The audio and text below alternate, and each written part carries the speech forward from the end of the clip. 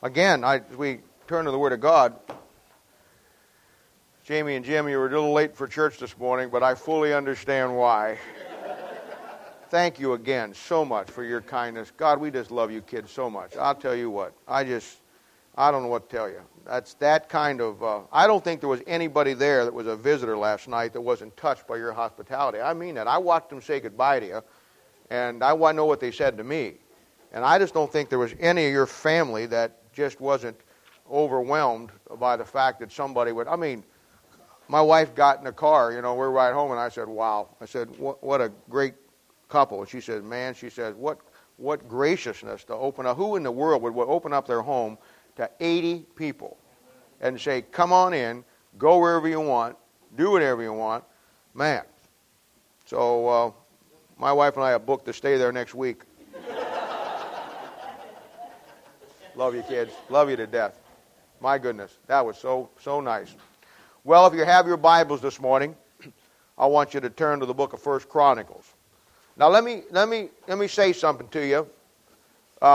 As you know, if you're visiting with us this morning or you're not a regular attender, we are coming through the Bible book by book. First 8 or 9 months, we really began to try to lay out all of the preliminary stuff to help you build your own relationship with God. We're on a journey here. My journey is to bring the people that God gives us through the Bible, help you learn the Bible through all the events that we have, like we talked about earlier, and to really help you be either the husband to your wife, the wife to your husband, the parents to your kids, whatever your desire is, to help you get to the place in your life where you become the man or the woman that God wants you to be. That's our goal. And each one of the books that we've been coming through, we have been laying them out so you get a handle on the Bible. But in doing so, we find that there are great material in there about your own personal life.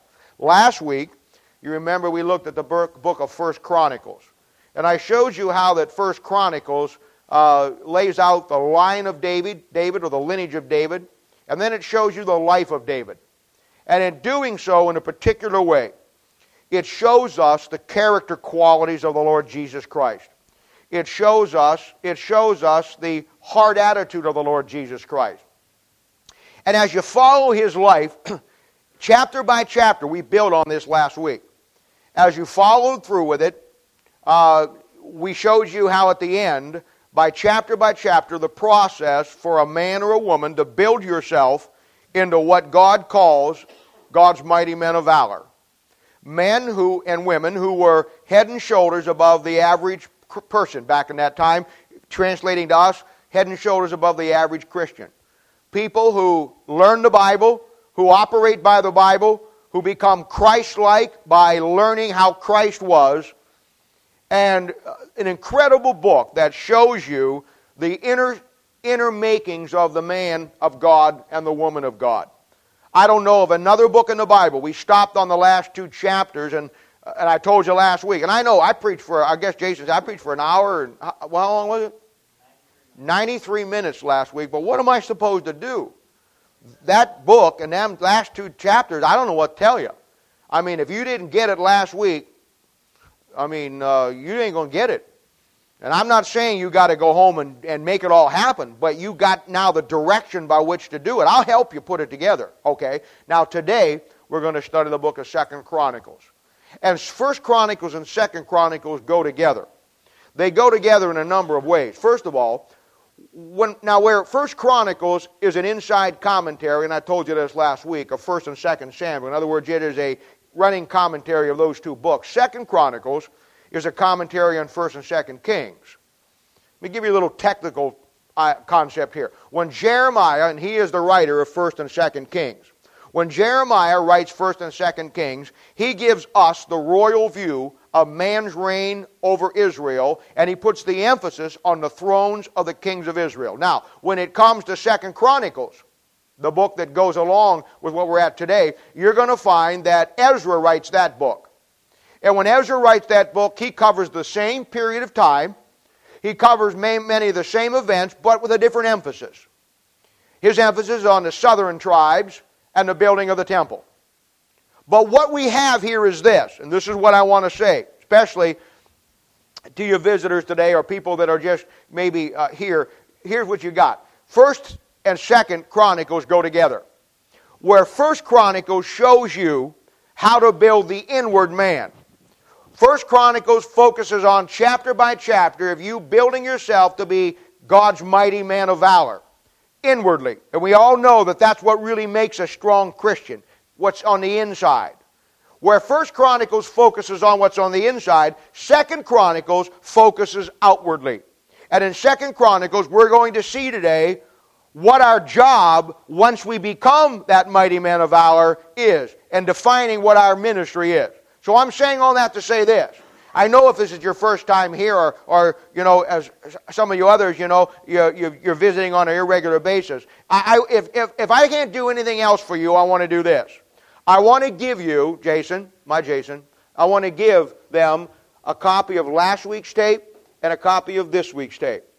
Those two books, if nothing else, and I never see you again, and I hope I do, but if we never cross again, those two books alone, I promise you, have all the material in it that you can find your relationship with God. Now, if I can help you do that, fine. But I always want, my job is to give out truth. And so I'm telling you, if you're here this morning and you're a visitor, or you're here this morning and you're someone that been here before, but you're here today, or you just want these, you see Jason back there, we'll give you last week's and this week's free of charge, because I want you to have at least that much, that wherever you go now, you'll have the material. And if I can help you put it together, or you want to come back for more, that's between you and God. But I'm doing what my job is, and my job is to never put a price on truth. My job is to freely receive, freely give. And I want you to have that today just for being here. And it'll make today's message make a little more sense than what I've got to say. Though I usually make sense with whatever I say. But sometimes it'll help put it all together. Okay? Now, let's look at the breakdown of this great book, Second Chronicles. It's real easy. They all are. And remember now, you'll want to put this in the beginning of your Bible just as we have all these other things. Chapter 1 through chapter 9, you're going to find very simply, it's going to talk about King Solomon's reign. It's going to display his great wisdom. We're going to talk about some of these individually here, and it puts the emphasis on the temple being built. When you come chapter 10 to chapter 36, this will be the second aspect of it. The kingdom gets split. We find Rehoboam being made king. The kingdom is split. We find the decline of the nation of Israel. We find the temple destroyed. We find the various kings that bring about the demise, and then we find the exile begins. In fact, 2 Chronicles ends where 2 Kings end, because the two books are to go together, and this book is a commentary on that with the times of the Gentiles, which we've talked about already, and we'll talk about again briefly. But that's your breakdown. The breakdown of the book is real simple. That helps you at a glance, if you put it into your Bible, and many of you are getting the wide margin Bibles that are study Bibles, that puts it into that frame of reference for you, that you can understand it as you go through it. All right, now let's look at it in a little more detail. Chapter 1, Chapter 2, Chapter 3, Chapter 4, and Chapter 5 deal with Solomon fulfilling what David charged him to do in 1 Chronicles and the books we looked at last week. The building of God's house. And last week I told you, there's no greater study. And that's why I want to give it to you this morning, so you have the balance. There's no greater study in all of the Bible that shows you how to build your relationship with God inwardly and what to look for. And I know I was lengthy last week, but I don't know what else to do. And I will not be as long today. At least I'm not planning to be that way. But you just got to get, sometimes you just got to get the material there. And I promise you, if you do what's right with it and you follow through with it, you may be mad at me for going long last week, but the judgment seat of Christ, you'll come up and say, Bob, thanks for preaching for 92 minutes. And I'll just kind of look at you and I say, oh, you're the one that was mad at me back then, huh? Okay. No, just kidding. So, well, you begin to see it. Chapter 1 through 5, we deal with Solomon fulfilling what David charged him to do. In chapter 6, we find Solomon's great prayer and the dedication. And we talked about this. What a great prayer that is. How he starts out standing in 1 Kings chapter 6, 7, and 8. And then at the end of the prayer, he's on his knees before God, showing us the great spiritual concept of of Solomon as the king of Israel. In chapter 7, we see the great sacrifice of that dedication. Never in all the Bible is there another sacrifice that matches the incredibility of this sacrifice. 22,000 oxen were sacrificed that day. 120,000 sheep as they dedicated the temple to the Lord Jesus Christ and God the Father, which is a picture of the millennial temple, which is going to be dedicated to Him at the second coming of Christ into the millennium. And then in chapter 8 and chapter 9, we see His great wisdom displayed, typified by the Queen of Sheba coming to Him. And we talked about that when we came through it. A lot of this material is the same, and I'm just kind of refreshing your memory as we move to the point we want to talk about today. And we find that that is a picture of the millennial reign of Christ, a time when Christ is on the throne, typified by Solomon, and then the Queen of Sheba, a Gentile, coming as the Gentiles will come in, as the Bible teaches throughout various places in the Old Testament during that time, worshiping in Jerusalem, Jesus on the throne, David the prince, all covered for you from Ezekiel chapter 40 through chapter 48, the greatest 8 chapters in the Bible that lay out the greatest period of time when Christ sits on that throne in Jerusalem and is crowned King of Kings and the Lord of Lords. Also in chapter 9, we saw the great teaching that Solomon is unique because he's not only a type of Christ, he's a type of the Antichrist. And we saw in chapter 9, verse 13, where the weight of the gold is 666, and we talked about all of that. Then we come to the division from chapter 10 to chapter 36. Now all this up to 9 is all about Solomon, and now we begin to see it change. In chapter, we see Solomon goes off the throne, and in chapter 10 through chapter 12, we see his son Rehoboam taken over. In chapter 13, we see Jeroboam and Abijah. And all this is now, and I'm just kind of breezing through this to give you the material so you can put it at the top of the chapters of your Bible as you break the book down. Then we're going to come back, and I'm going to show you some things here in just a moment. We have chapter 14 and chapter 16, the story of Asa. Remember the guy that had disease in his feet? Instead of going to God with it, he went to the psychologist and the therapist and all of that and tried to get it fixed that way. And the Bible says that he died. God killed him because he didn't take it to God. We say in chapters 17 through 20, Jehoshaphat, Ahab, and Jezebel. We talked about that at great length. Chapter 21, Jehoram. Chapter 22 to 23, Azariah. Chapter 24, Joash. Chapter 25, Amaziah. Chapter 26, Uzziah. Chapter 27, Jotham. Chapter 28, Ahaz. Chapter 29 through 32, good King Hezekiah. And then his son in chapter 33, Manasseh. We covered that material. Then in chapter 34 to 35, we have the last king. We have Josiah, we have Jehoaz, we have Eliakim, we have Jehoiakim, we have Jehoiada, we have Zedekiah. And those bring us up to the end of the book. Now, here's what I want to focus on. I already told you that last week, the book of 1 Chronicles shows you how to focus on the inward man, how to build internally. My job is to take every young man, every young woman, every couple, every mom and dad, whoever wants to, and to teach them the Bible to bring you to the point where you become God's mighty man of valor. That you're a man or a woman that in these last days of apostasy, just like Israel, can stand for God in a day and age when nobody wants to. And what I'm about to show you is quite incredible. And as I've already said, these two books lay it out and go hand in hand. And where 1 Chronicles shows you how to build yourself as God's man or God's woman, the book of 2 Chronicles, as I've already stated, is a book that shows you what I as a Christian and you as a Christian are up against and how to take a stand as a mighty man of valor. One is inwardly and one is outwardly. Now, these kings that we've just talked about, all of these men, they are the spiritual leaders of the nation of Israel at this time. They are the men who God has, by decree, has given the command of the nation of Israel. And they are responsible for Israel's spiritual condition. They are to be the leaders, and we see them in chapter 10 through 36. I just listed them for you.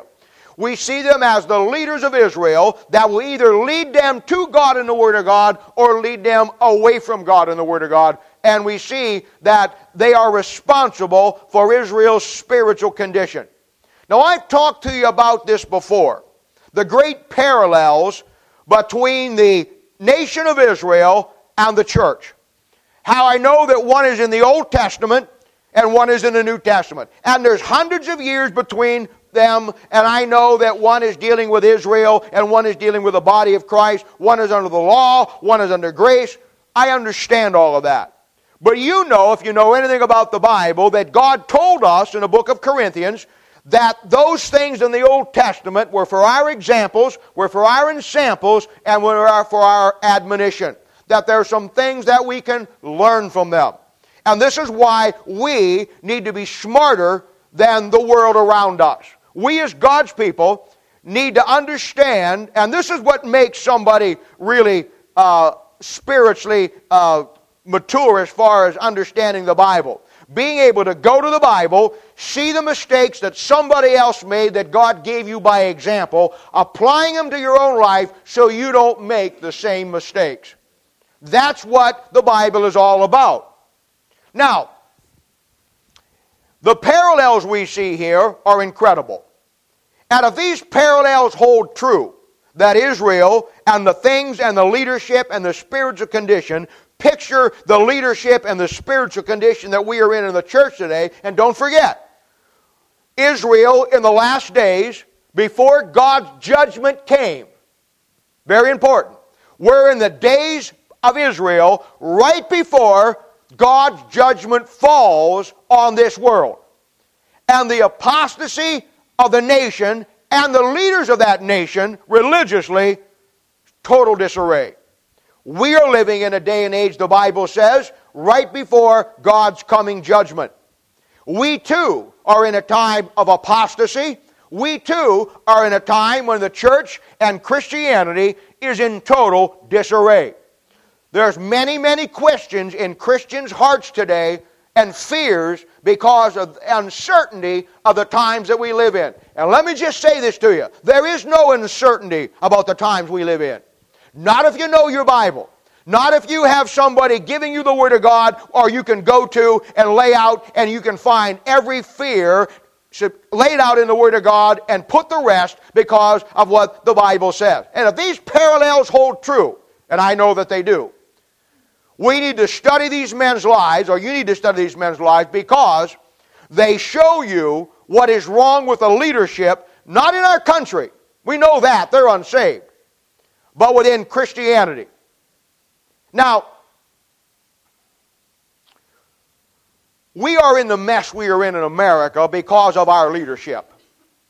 And we as Christians, we like to blame the problems we have on the leadership of our country, and the problems are many in America. We look at the political state of America, and it's pretty much a joke. We look at the homosexuality and the lesbianism and the concept that, do we even have to have a vote anywhere that says same-sex marriages are wrong? No, but in the world that we live in today, there's a question mark after that. That becomes a problem. Drugs. Drugs are unprecedented. In Colombia, they raise drugs like they raise corn in Iowa. It's incredible. Terrorism. Well, I heard this morning that great detailed plans to blow up something else in New York City. And around this country, people, I don't care what your leaders say, people get up and they're afraid. Man, I'll tell you what, it's scary times we live in. And you don't know if you should, the kids, when we grew up, you had some bad kids in high school.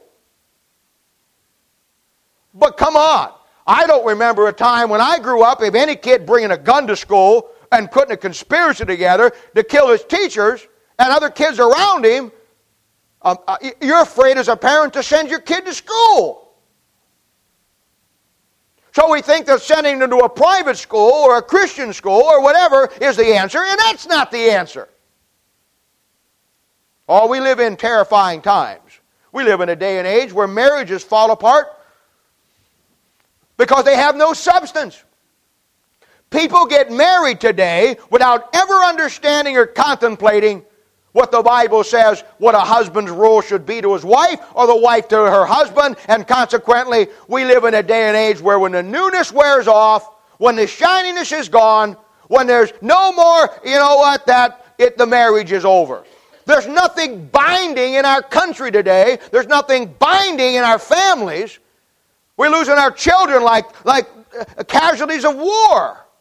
Parents who go to church and supposed to believe the Bible and all of these things. Their kids are growing up. I don't want to go to church. I don't want to do this. And they lose control over them because we've lost control in this world. Drunkenness, crime, you name it. And we as Christians are quick to blame the world. We want to blame the people in Washington because of the crime rate, because of the immorality rate, because of the same sex and all this stuff. We look to our leaders, and preachers in the pulpit this morning are taking political sides because they think that God represents one side and the other side is represented by the devil. So we're going to take this guy versus this guy because this guy has standards and this guy has morals and this guy has all the things that will put this country back to where it needs to be. And I want to tell you something. That is the biggest mistake anybody on the face of this planet could make. In teaching and training leaders, and I've done it all my life, you're not talking to somebody at this point that doesn't know what he's talking about. I may not know how to fix my car. I may not know how to do this or do that. And I may not know how to do much. But I know how to take a man and a woman and bake them and teach them from the Bible standpoint to be the leader that God wants them to be. And there's an old axiom in leadership training. And it's so true. And it's simply this. Everything rises and falls on leadership. If it fails, it's because the leader who is in charge didn't follow through. If your family fails or your marriage fails, I'm telling you right now, husbands, you are designated as the leader. And your marriage will rise and fall on that leadership. If you lose your kids, I'm telling you right now, you can blame whoever you want. How many times I've had a parent say to me, my kids are causing problems in my home. To which I respond, kids don't cause problems in the home. Kids just reveal the problems that are already there. Leadership. Everything rises and falls on leadership. And that's why for the nation of Israel, they fell apart because of the leadership spiritually. And I'm telling you right now, my Bible tells me in Matthew chapter 5, verse 13, when Jesus himself was speaking, he said, ye are the salt of the world. And then he said this, if the salt lose its savor, salt is a preservative. Salt preserves. Salt is likened to the Word of God. And what he's saying is that Christians, it's the leadership Christians that preserve anything that is decent. How can you and I expect the unsaved world to maintain a line of morality? I promise you, the thing that made this country great 100 years ago was not the government. It was corrupt then. Whatever party you were in, it was as corrupt then as it is now. The thing that made a difference then is you had men in the pulpit who were not diggly-dallying in politics, but were stepping in that pulpit, taking that book, and preaching the preserving truth of that book that preserved this nation. It was men in leadership positions that weren't becoming part of a political plan. They were part of a biblical plan that took moms and dads, young men and young ladies, women and men, and trained them in the Bible to be leaders, to be mighty men of valor. First with each other, then their children, and then to the world. Inwardly first Chronicles, outwardly second Chronicles. He says in the book of Colossians, when Paul wrote that book, remember now, the book of Colossians matches up to the Laodicean church period, which is where we're at. You find Laodicea mentioned 5 times in the book of Colossians. He says in 4:6, let your speech be always with grace, seasoned with salt, that you may know how you ought to answer every man.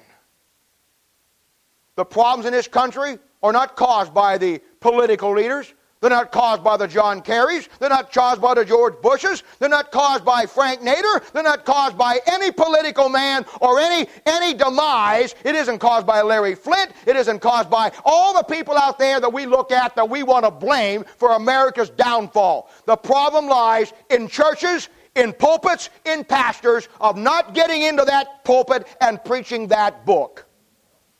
That book is salt. That book is a preservative. It'll preserve your marriage. It'll preserve your family. And it will preserve any country, any nation. And the problem lies in the leadership. Our pastors today, just like the leaders of Israel, have left the power of Almighty God. Those kings are like our spiritual leaders. 2 Timothy chapter 3, verse 5. Paul faced this crowd all the way back in the New Testament when he said this. They have a form of godliness, but they deny the power thereof. Let me tell you something.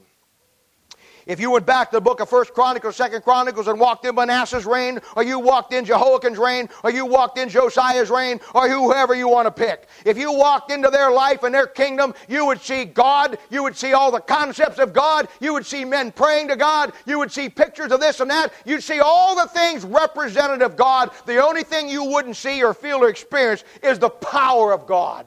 Why? It was all a sham. It was all a show. It has switched from being spiritual to becoming political. It has switched from being the power of God, which changed people's lives, to a form of godliness without that power. And that's what we've got today. I'm not mad at anybody. I'm not picking on anybody. I've mentioned no names. I will not mention any names. I don't care. I just know what my job is. My job is to take you, every young man, every young lady, everybody that wants to learn that Bible, every mom and dad, every couple, I don't care, and make sure you get the best shot at your marriage and raising your kids in a world that wants to destroy them. And I'm telling you, that's why parents are afraid today. That's why they're afraid of this. And I'll tell you something else. I don't know what you know about the Bible, don't know how much time you spend, but you look at guys like Jehoiakim. You look at guys like Jethaniah. You look at guys like Josiah. You look at guys like Jehoram, Jotham, Joahaz, Joash. Did you ever notice how they all start with J? You know how they all start with J and they have E and O and H in them? You know why? Because those words are derivatives of the word Jehovah. Those men had God in their names. Those names are derivatives, and when you go back and get the meaning of their names, Jehovah is found in their name. They're just like the leaders today that say that they're following God. These men had Jehovah in their name, and the Bible says that they're far away from God. Gives whole new light and meaning to the third commandment. You know what the third commandment is? Exodus chapter 20, verse 7. It simply says this: Thou shalt not take the name of the Lord thy God in vain. All your life you were taught that meant swearing. It had nothing to do with swearing. All my life I've heard preachers get up and rant and wail. Now, you shouldn't cuss. You shouldn't take God, and you shouldn't. And they'd always quote that verse, Thou shalt not take the name of the Lord thy God in vain. And when you take God's name and use it in a swear word, you're taking His name in vain. No, no, no, no, no. When you take God's name as a child of God and do nothing with it, you've taken it in vain. You got saved, He gave you His name. You're Christian. Christian. Little Christ. Christian. He lives inside you. You took His name. Now, just like the leaders in 2 Chronicles, they had Jehovah in their name, but they didn't have Him in their heart. So many of God's people, and especially the leaders in Christianity today, have taken God's name, and they like to stand before the throngs of people and display how much they know about God, and they're great, but I'm telling you something, that doesn't cut it when the rubber hits the road, when you've got problems in your life and they're too busy being the main chandelier in the ballroom to come over and shine a light on your back porch. How many times I've heard this story? People in churches having problems. And they go to the pastor, and the pastor's too busy to talk to them.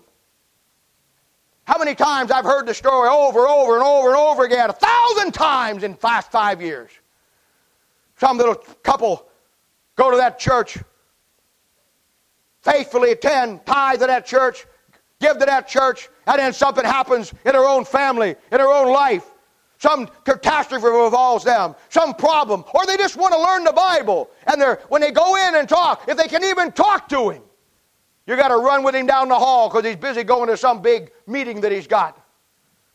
We have lost the spiritual leadership in this country. And I'm not mentioning names. I don't have any names in mind. I just know the way it works. I've been in this business 35 years. I'm not some novice. I've seen how it goes. I know how it goes. And I know that most pastors today are busy pastoring inanimate objects. Now, when you have a problem, they'll subcontract you out to somebody else. And these men with God in their name, oh, they've taken God's name in vain, but they've taken God's name, but they have taken it in vain. And I ask you today as a child of God, only something that you can examine. If you're saved this morning, you have taken His name. The question is, have you taken it in vain? God in this chapter shows the attitude of heart of each man. I mean, when you come down through each king, you actually see, God actually lays out for you their attitude of heart about the two greatest and most vital concepts in all of history of the Bible, whether in the New Testament or the Old Testament, and that is, number one, the Word of God, and number two, the God Himself. And I list them in the order of their importance, according to the Word of God. And right in the middle, if you thought I was stretching all that, right in the middle, if you thought I was just putting all these things and wasn't making the right, if you thought right in the middle of this book, in 2 Chronicles chapter 15, look at it. Verse 1, oh, you can't miss it. Incredible. What we're dealing with here is a picture of the leadership of the nation of Israel that led them spiritually wrong. Now we've got the problem we've got today. Men in the pulpit, Christians in churches that don't believe the Bible anymore, won't take a stand on the Bible anymore, that are not interested in building people's lives. He says in 15:1, and the Spirit of God came upon Azariah the son of Oded, and he went out to meet Asa, and said unto him, Hear ye me, Asa, and all Judah and Benjamin, the Lord is with you while ye be with him. And if you seek him, he will be found of you. But if you forsake him, he will forsake you. Now you see who Asa is? He's the leader. See how everything rises and falls on leadership? He said to that king, if you seek him, you'll find him, and he'll bless you. If you don't, you won't find him. Now look at this. Oh boy. Verse 3, here we are. Now for a long season, Israel has been without the true God, and without a teaching priest, and without law. But way in their trouble did turn unto the Lord God of Israel, and sought him. He was found of them. He said, for a long season, Israel hath been without the true God. Yet God is everywhere. These men have Jehovah in their names. But he's not there.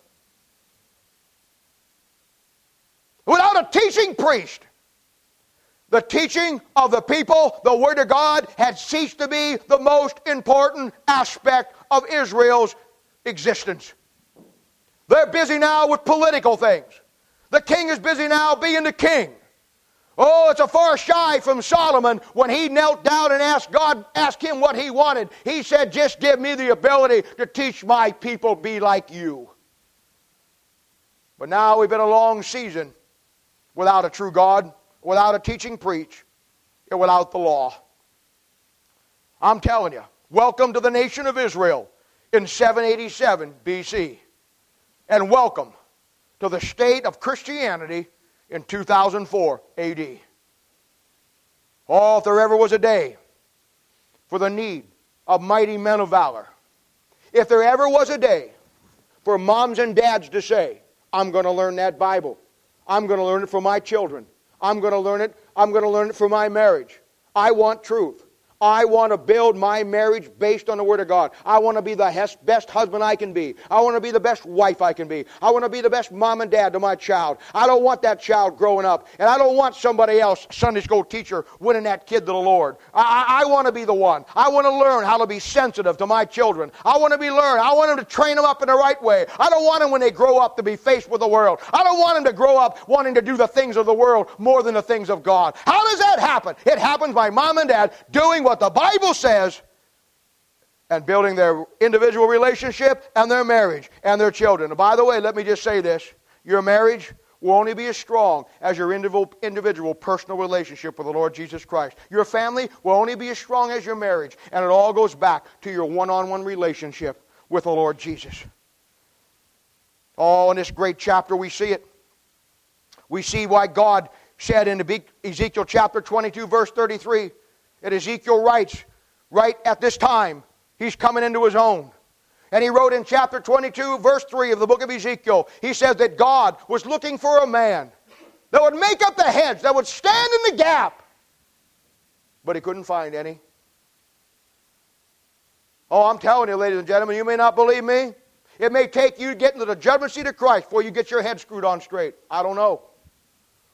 But I'm telling you this. We live in a time when the parallels with the nation of Israel right before God's judgment fell. We're living in a Laodicean church right before the rapture of church and God's judgment's going to fall. And I'm telling you, we're in the same boat they were back then. The leadership has corrupted themselves spiritually. Not the president, not those guys. They're always been part of. I'm talking about the men and a leadership spiritually. You just go to the next Christian bookstore you want to find. You bring me any 10 books you can find. And we'll sit down with the Bible and we'll find out if they're biblical or not. It's a good test. It's a good test, but there's a better one coming. I'll show you the next one coming up here in just a minute. All right, then we come to chapter 34. In chapter 34, we got a man we got to look at here. Remember I told you now. I told you that First Chronicles deals with you inwardly. It shows you how to build what God wants you to build. That's why I want to give anybody that wants it both tapes. Just stop on your way out. We'll get them for you. But the bottom line is this. Now we come to see outwardly. And what we have in this man called Josiah. Josiah means supported by Jehovah. You see it's got the J-O in his name? Jehovah. Supported by, they're all that way. Bible says in verse 1 and 2 of chapter 34 that Josiah did what was right. He walked in the ways of David his father. He turned neither right nor left. Josiah is the bright spot in this time. You know what that shows me? That shows me no matter how bad the leadership and spirituality comes, that shows me no matter how dark it gets and how polluted Christianity becomes and how misdirected and how much disarray it is, that God still can find a few men and a few women that are willing to stand up in this darkness and say, you know what, God, I will be the man you want me to be. I won't put my trust in the confidence of man. I'll put my trust in the confidence of that book. I'll be the man you want me to be. I won't play the political game. I'll find out what you love, and I'll begin to love that. I'll train my family. I'll raise my kids. I'll do what's right. I'll do everything I need to do. Josiah is that man. For it says in verse 3, for in the 8th year of his reign, while he was young, he began to seek after the God of David his father. Oh, there's so much in that verse. So much about raising your children in that verse. So much about you. See, some of you right now, you've just come into this church, and though you may be 25, 26, 27, 28, 40, 50, 55, 60, 65, 70, ready or not, here he comes. No matter where you're at, the Bible says that in God's mind, if you're just beginning to learn some things about God and really want to learn the Bible, you're still young and tender. You're still young and tender. My whole life is built around people that come in and they embrace truth. And then they have a response to that truth. And old Josiah, he embraced truth. He was like David his father. If you come down through verses 4 and 7, you'll find he's a Baal kicker. He goes down and he tears down the temples of Baal. He rips them up. He's a good man. He takes out the false stuff that is pretending, and he tries to, in verse 8 through 14, he begins to rebuild, look at this, or you don't have to listen to me, maybe you're not there. He begins to rebuild God's house. You know why? Because God's house is in terrible disarray. And he tries to rebuild God's house based on God's Word. That's all I'm doing. I look at Christianity and I see it for what it is. I know where the problem lies. And I know I'm not going to solve the world problem. And I know Bob Alexander isn't the answer to it. But let me just say this to you in a popular time. My name is Bob Alexander and I approve of this message. I know where the answer's at. I mean, everybody else does it. Why can't I? I know where it's at. I don't want you to get the idea that I'm down here as the expert. I'm not an expert. I've made as many screwed up mistakes in my life as you have. I don't look at myself as better than you.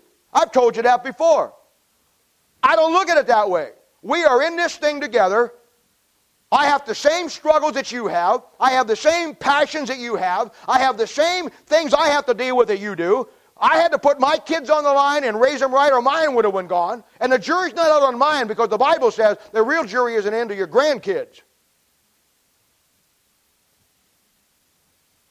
But I know where the answer is. And I know that that Bible is truth. And all I'm trying to do in all my frailties and all my human mess that I am is I understand what this story represents. I understand 1 Chronicles and 2 Chronicles and how it fits inwardly and outwardly. And honestly, what I'm trying to do in this little church, I'm not looking to build 1,000 people. Maybe God will do that. That ain't my goal. My goal, I never look beyond tomorrow. I'm looking at one person at a time. I look at what God gives me, the people God brings in, who want to do what's right, who want to learn the Bible, and my job, as best as I can do it, just like old Josiah, is to try to rebuild God's house with the Word of God right in the middle of a disarray. In chapter 34 through chapter 35, we have a picture of our work, typified through a man called Josiah, a man who was a light in the darkness. A man who tried to rebuild God's house and bring it out of the destructive mode that it was in, repair the disarray. He's not a great king.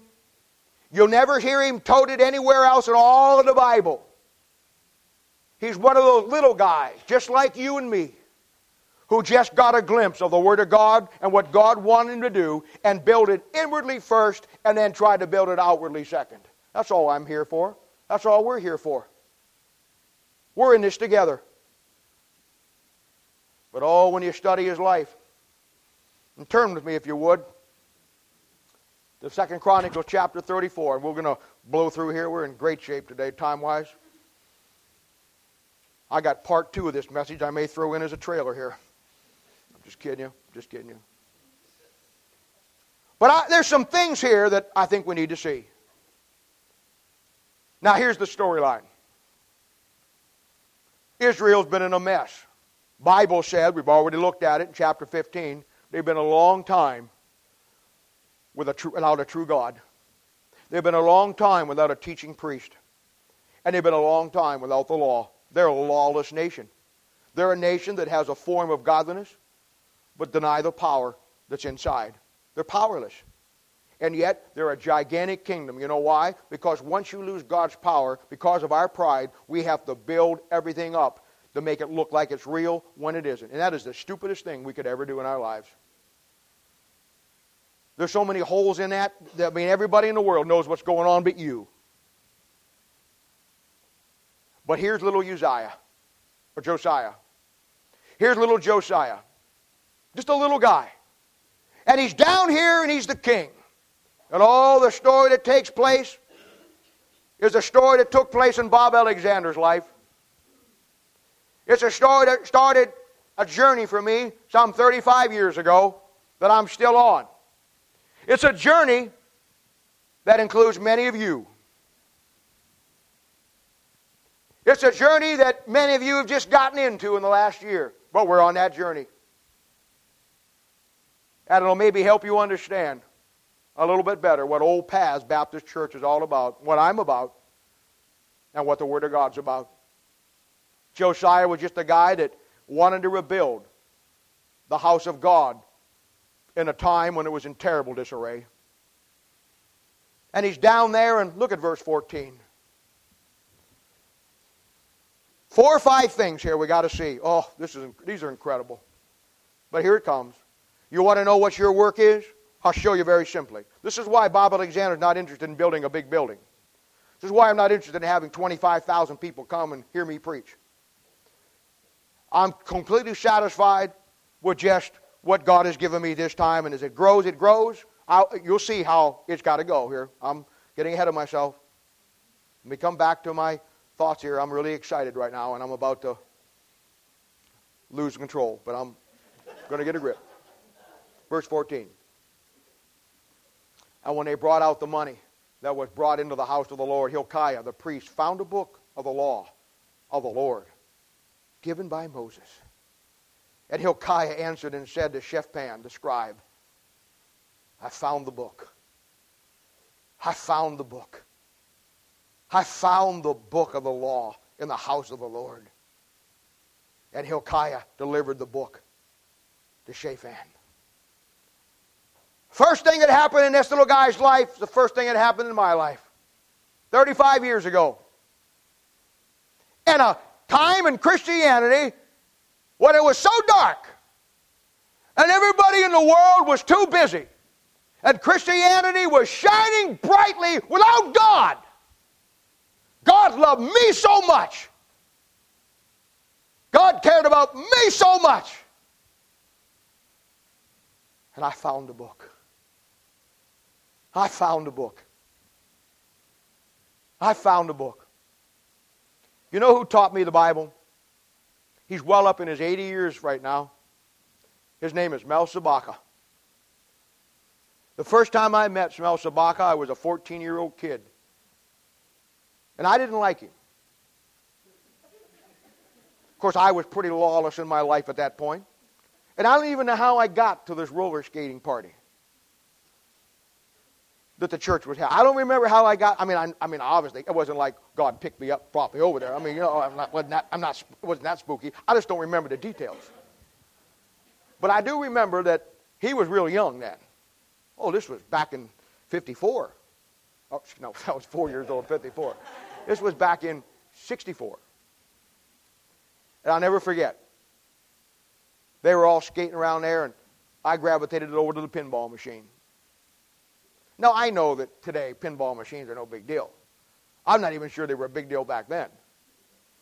But it was like back then, you know, the world, the country, the United States was more prim and proper. When you went to church back then, you wore a suit and tie. Now, I don't think you need to wear a suit and tie. I don't like to wear a suit and tie. But I know preachers, if you don't wear a suit and tie, you're not saved. I have a preacher friend of mine that he was so hung up in those things that when he would go skiing in Colorado, he thought that his Christian testimony was built on how good he looked. And I don't mean in a vain way. I mean suit and tie was the cloth for a preacher. This guy wore a tie and suit underneath his ski suit. Now, I'm not kidding you. But back then, the world was a little different. Pinball machines, it was associated with Yul Brynner in the movie, you know, The Wild One, you know, with the motorcycle guy, and you know, and juvenile delinquents juvenile delinquents today are nothing. I mean, you give them a sniff of a bar rag, they'd pass out. Back in my day, juvenile delinquents were something. I mean, you wore the motorcycle boots with the buckles on the side. You rolled your pant legs up. You know, you didn't wear them down to here. What is that all about? You're okay. I wasn't meaning you. I was just meaning you got blue jeans on. But I see these guys walking around, man, and their rear ends hanging out. I'm thinking to myself, what is that? I mean, if a house caught on fire, you'd be dead till you never get out. You'd trip over your own pant leg trying to get out. What is that? No, if you're going to be a juvenile delinquent, get cigarettes. You've got to roll them into your T-shirt thing here. You want to walk around, let them know, you know. And he let the red Lucky Strikes, because back then everybody smoked Lucky Strikes. You know, you got to let that thing out there. And he said, oh, he's a Lucky Strike man, yeah. And you got the wallet with a chain on it, you know. Little black boots, hair slicked back. Those days are gone. I get a haircut now. He doesn't charge me for cutting it. He charges me for looking for it. But I'm over there at the pinball machine, and old Mel comes up and he says, hey, he says, save your money. Just like that. Rough guy. And he was tough. Save your money. Go out here and skate. Or go home. Well, I didn't like that. You see, at that point in my life, I didn't like authority. And that was my first meeting. You know what? Make a long story short, that was my first. You know what? Sometimes the first time we met, you didn't like me. You didn't like the way I said. Maybe you didn't like I was loud. You know, and somebody said, does that ever bother you that people, when you first meet them, don't like you? And I say, no, because most people I meet the first time I don't like. It's an easy deal. No, I'm just kidding. I'm a people person. I love everybody. But I understand. You see, I didn't like him the first time. But through the process of time, he gave me the book. And the most happiest years of my life as a young man were spent driving around Ohio with him, leading, singing for him while he preached, and on those long journeys. And I'd go to work the next morning. I mean, I had a job, you know. I mean, I had to get up at 6 o'clock, be at work the next morning, and we'd drive down to Liverpool, Ohio, 3 hours one way, you know, and he'd preach. We'd go out to eat. I'd get back at home at 2 o'clock in the morning and have to get up for work next morning. But you know what? I wouldn't have missed those times for the world, because on those way down and back, I got to ask him about the book. He gave me the book. 35 years ago in my life, a man took in me in his life, and he said, son, this is what the book says, and this is what the world says, and I want to give you that book. You know who gave him the book? In 1950. He had just graduated from Kent State University, got his degree, and was chaplain of a penal detention home for juvenile delinquents. In fact, the irony of that is, some years later when I got saved, God made me the same chaplain to the same place. And for 7 or 8 years, Barb and I worked there. In fact, that's where I met Barb. She had gotten out that day, and we had... You knew that was coming, didn't you, honey? Huh? You just knew that was coming. And I met her. I said, honey, are you high? No. We went to Revolving Door at Macy's. We've been going around together ever since. So, but anyway, it was a wild deal. But you know what? He was a young guy in his 20s, saved, but disillusioned with all of the disarray of Christianity. And he met a man, Peter S. Ruckman. Peter S. Ruckman said to Mel Sabaka, Mel, there's an absolute standard. There's a book. You know where Pete got it from? He got out of the Army in 1943, 1948, something like that, 47 it was. And he met a man named old Bob Jones Sr. Old Bob Jones, old Pete come out of that military. He had seen all the phoniness. He'd see all the phoniness. He was saved, tried to learn the Bible. He saw all the phoniness that was going on. And an old man by the name of Bob Jones Sr. got him aside and said, Pete, there's an absolute book. He found the book. Because he found the book, Mel found the book. Because Mel found the book, I found the book. Because I found the book, you found the book. My point is this. If your Christianity and your love of that book isn't contagious, then it's contaminated. We don't have a sign out front. Go through the phone book. You'll never find her. Don't get on the website. We're not there. I'm not against any of those things. But I want to tell you the truth, ladies and gentlemen. In the book of Acts, they taught house to house. And here's how I feel about it. I'm not saying I won't have a sign someday. I'm not saying I won't have a website. I'm not saying I won't do it. I'm just saying. How I really feel about it is this. The best advertisement any church can have is for somebody who found the book to go tell somebody else, I found the book. That's how you found it. That's how I found it.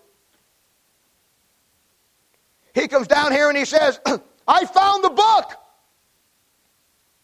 Hey, God is obligated to get it to you. You're obligated to receive it and then pass it on. 2 Timothy chapter 2 verse 2 says, Paul said,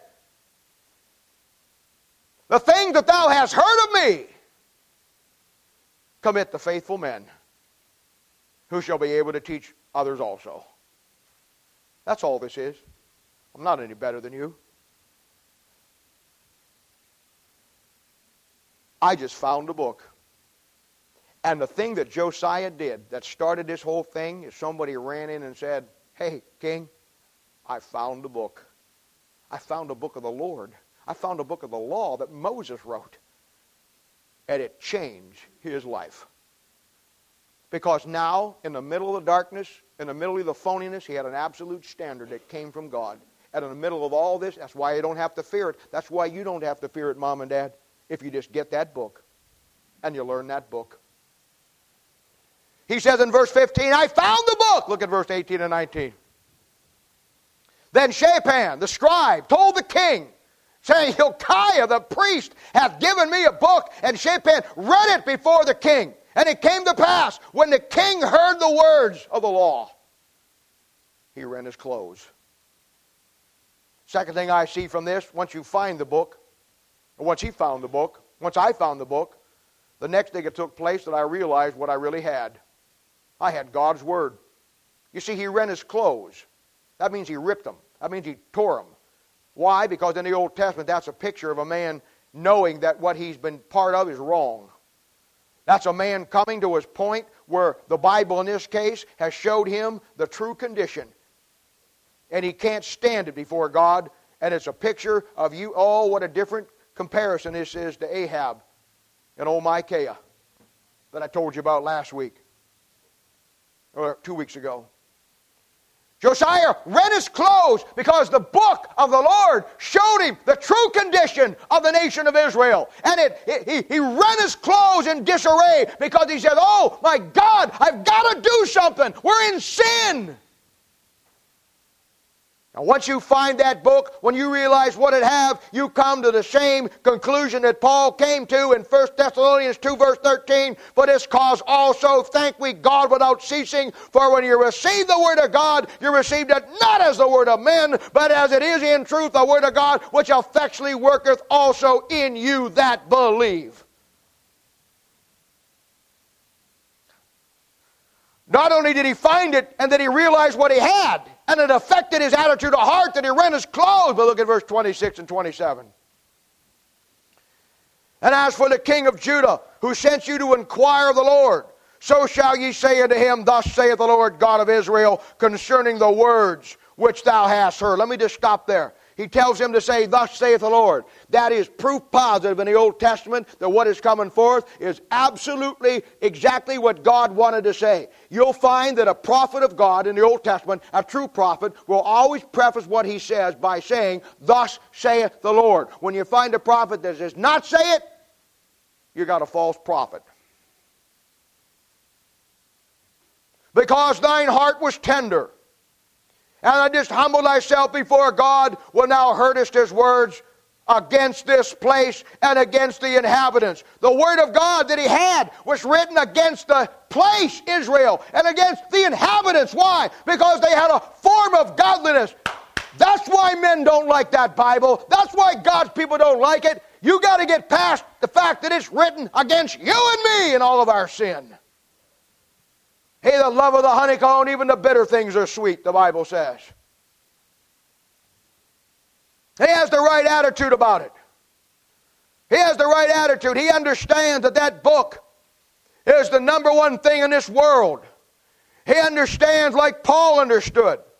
And Paul, he understands that higher education, as far as the Bible is concerned, is not the key. It's your attitude of heart and the tenderness and the humbleness of it. You come to God like a little child. Well, the greatest example in the Bible, how could anybody miss it? The greatest example in the Bible. The greatest example in the Bible is Paul himself. When he stood in Acts chapter 22 before making his defense, he talked about the fact that he was taught by Gamaliel in Acts chapter 5, who was a doctor of the law of the Pharisees, the very best legal mind from the Pharisee standpoint, steeped in all of the traditions of religion in Israel's day. Paul says he was taught the perfect manner of the law. He was a Roman citizen.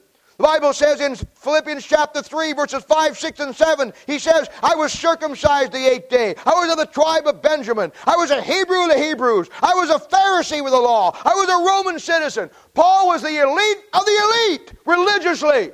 He'd been to every college. He had every degree. He had all the head knowledge about God that this whole world's got today. But his life was not changed until he met him on the road to Damascus. Oh, my dear friend, you must see this today. Your family's at stake. Your children's at stake. It wasn't Gamaliel that changed his life. It was the Lord on the road to Damascus when he gave his word that changed his life. So much that down in Philippians chapter 3, verse 8, when Paul recounts it, he said, all of these things that I've got, all the teaching, all the training, he says, I look at it like it's dung compared to what God gave me. You got to see it, that book, as God sees it. Then in verse 31, he says this, and the king stood in his place and made a covenant before the Lord to walk after the Lord and to keep his commandments and his testimonies and his statutes with all his heart and with all his soul, to perform the words of the covenant which are written in this book. The next thing he did is he settled it in his heart. He said, there ain't nothing else out there that I need. Psalm 119 verse 89 says, thy word is settled in heaven.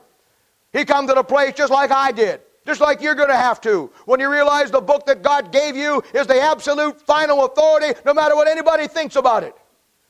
I was driving over here this morning, my wife and I, in this little church down here on Nolan Road. And they've always got stupid little things out there. Those tricky little things that they put on there to try to make you want to go to church there. Maybe someday we'll have some.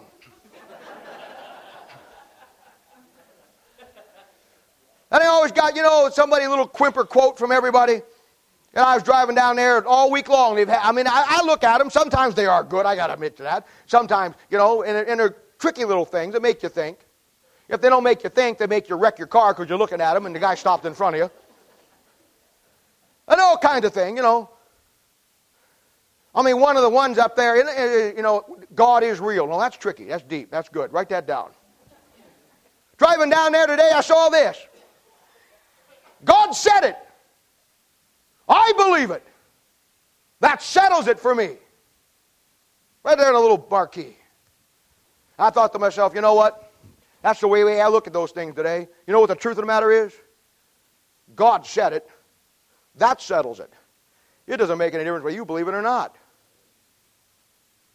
You think God's truth and being settled depends on whether you and I accept it or not? He's absolute. He's supreme. The thing that I have to come to and grips with is that book is the absolute final authority of all things in faith and practice in my life. And when I don't like it, I better learn to like it because that's the way that it is. We got this idea that if you don't agree with it, it can't be true.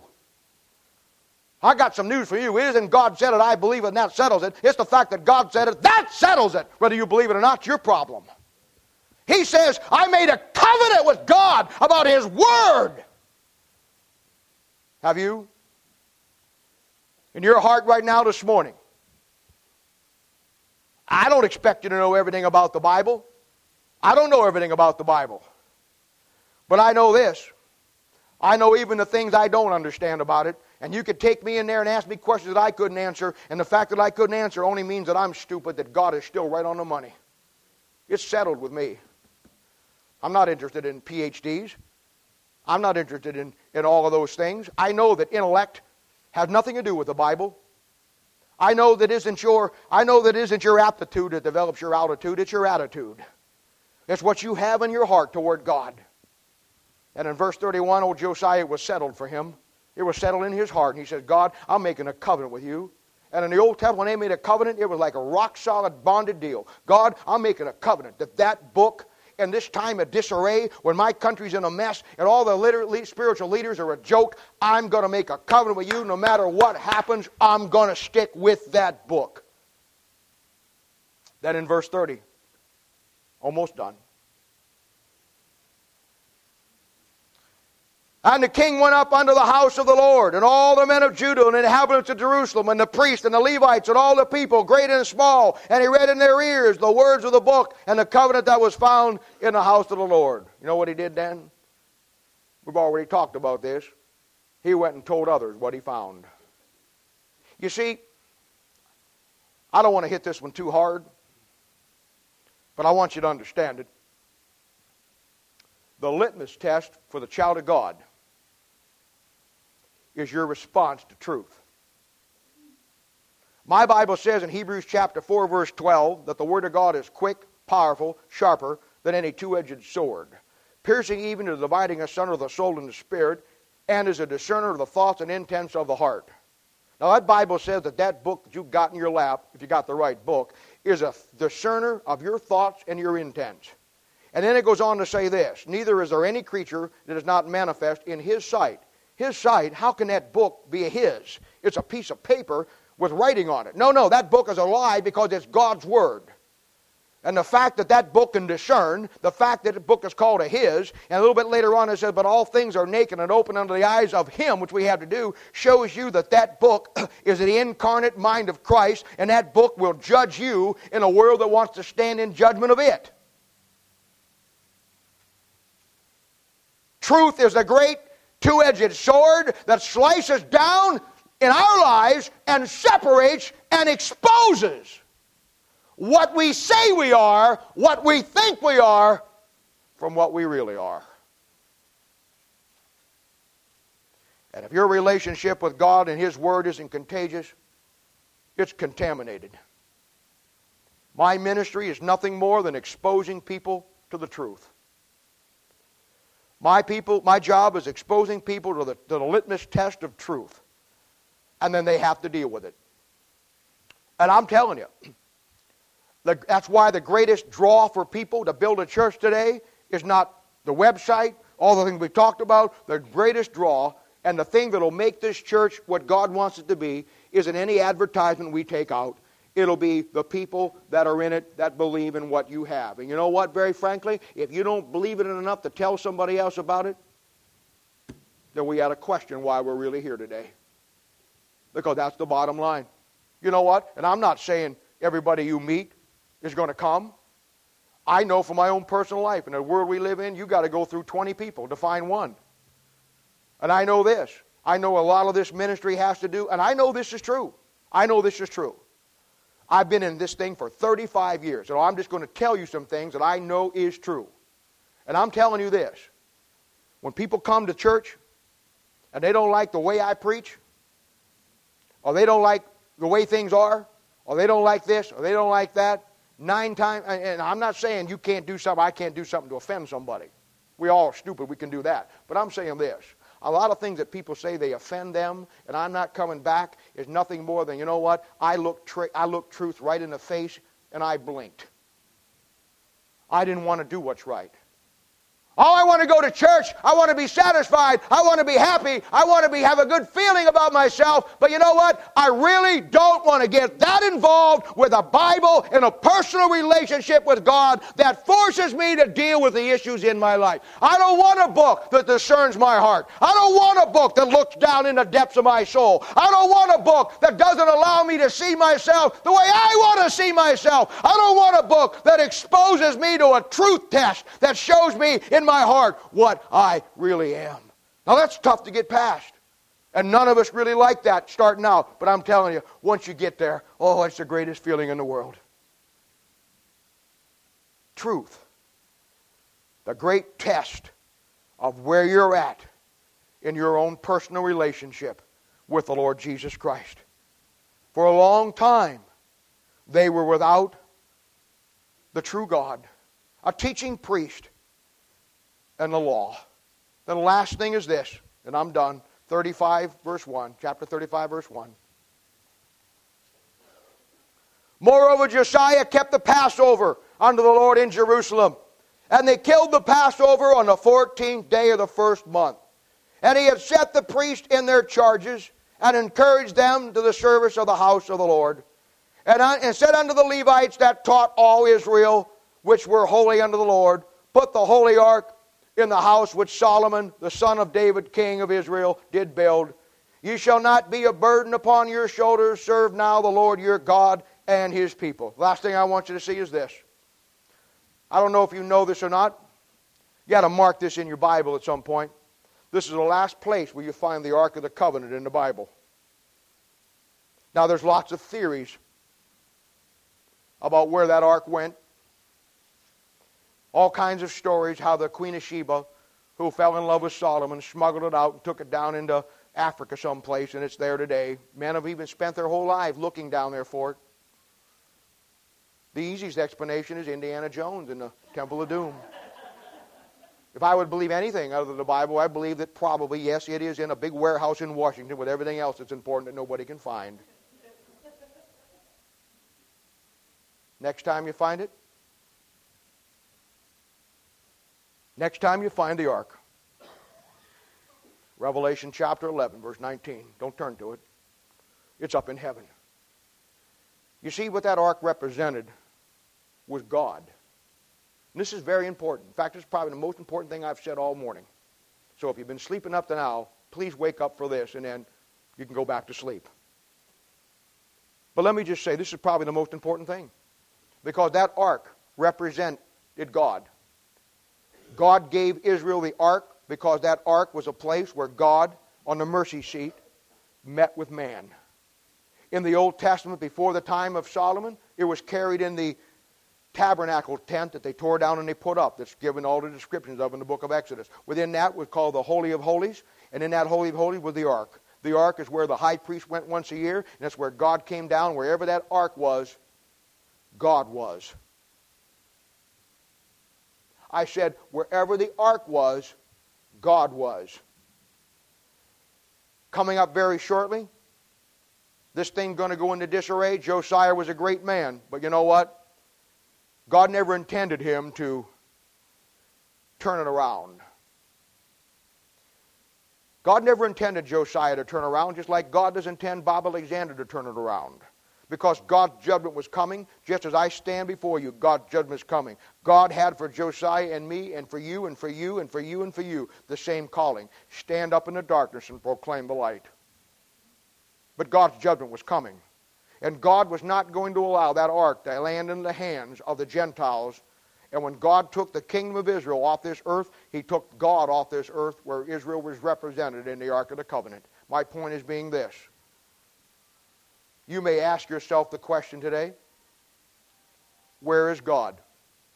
You may look around you and all the things of Christianity, with all the big churches, and all the big flowery things, and all the great speeches, and all the great men that talk, and all the great names on the Christian radio, and all the guys you hear, and all the books that you can read in the Christian bookstore, and you may ask yourself the question, where is God? And I want to say to you, it is very confusing. It is very confusing unless you have an absolute standard infallible authority that shows you in Israel's time where God was. And if the parallels hold true, ladies and gentlemen, then it shows you today where God is. In that particular point there where we're at, God was with the man who found the book. Whoever he may be. In the Old Testament, God dwelt in that tabernacle. In the New Testament, God dwells in that book. Josiah had the book, he had God. And the tabernacle, the Ark of the Covenant, was with him. And the New Testament time and age that you and I live in, you want to find the book, you want to find God with a man who's got the book. And I'm not necessarily talking about myself, though I've got the book. I'm talking about any man that's got the book. Any man that will stand and tell you that that book is the absolute final authority and there's nothing else in this world or in this life, and put that book above every piece of education, every piece of everything in this world, that book is in the place where God intended it and put it to be in his own Bible ahead of his own son's name. And that's what the Bible says. Nehemiah in the book of Psalms. That's where you found God. And I'm telling you, 1 Chronicles shows you inwardly how you build it. Second Chronicles shows you and I how to build it outwardly. Because in the next chapter, chapter 36, and this ends our sermon today, the captivity comes. And just as surely as the captivity came in Jeremiah chapter 36, and God's judgment fell on a nation that had a form of godliness but denied the power thereof, a nation that was supposed to be God's people and carry the Word of God to the world, but for a long time they were without the true God, they were without a teaching priest, and they were without the law. We find that God's judgment is going to fall on this old world. The rapture of the church is going to take place any moment, any time. You know anything about your Bible at all? All around this world, the scene is set. The Antichrist is in the back wings, waiting for on his black horse, waiting to ride out and to take over this world. And you know what? He's coming. It's coming just as sure as God's judgment came in 2 Chronicles chapter 36. Your job and my job in these last days is to raise your families, raise your marriages, put your families together, do everything you need to do by that book, that absolute authority, and then tell somebody else you found a book. Because God is with that book. And God is the God of that book. And just as sure as this God's judgment is going to fall on this world today, in these last days, it's your job and my job to stand up and tell one beggar from another beggar. Not a scholar, not some great Bible student, just as old Mel Sabaka told me, and old Pete Ruckman told him, and old Bob Jones Sr. told him, and old Sam Jones told Bob Jones Sr. One beggar telling other beggars where to get bread. Every head bowed, every eye closed. Father,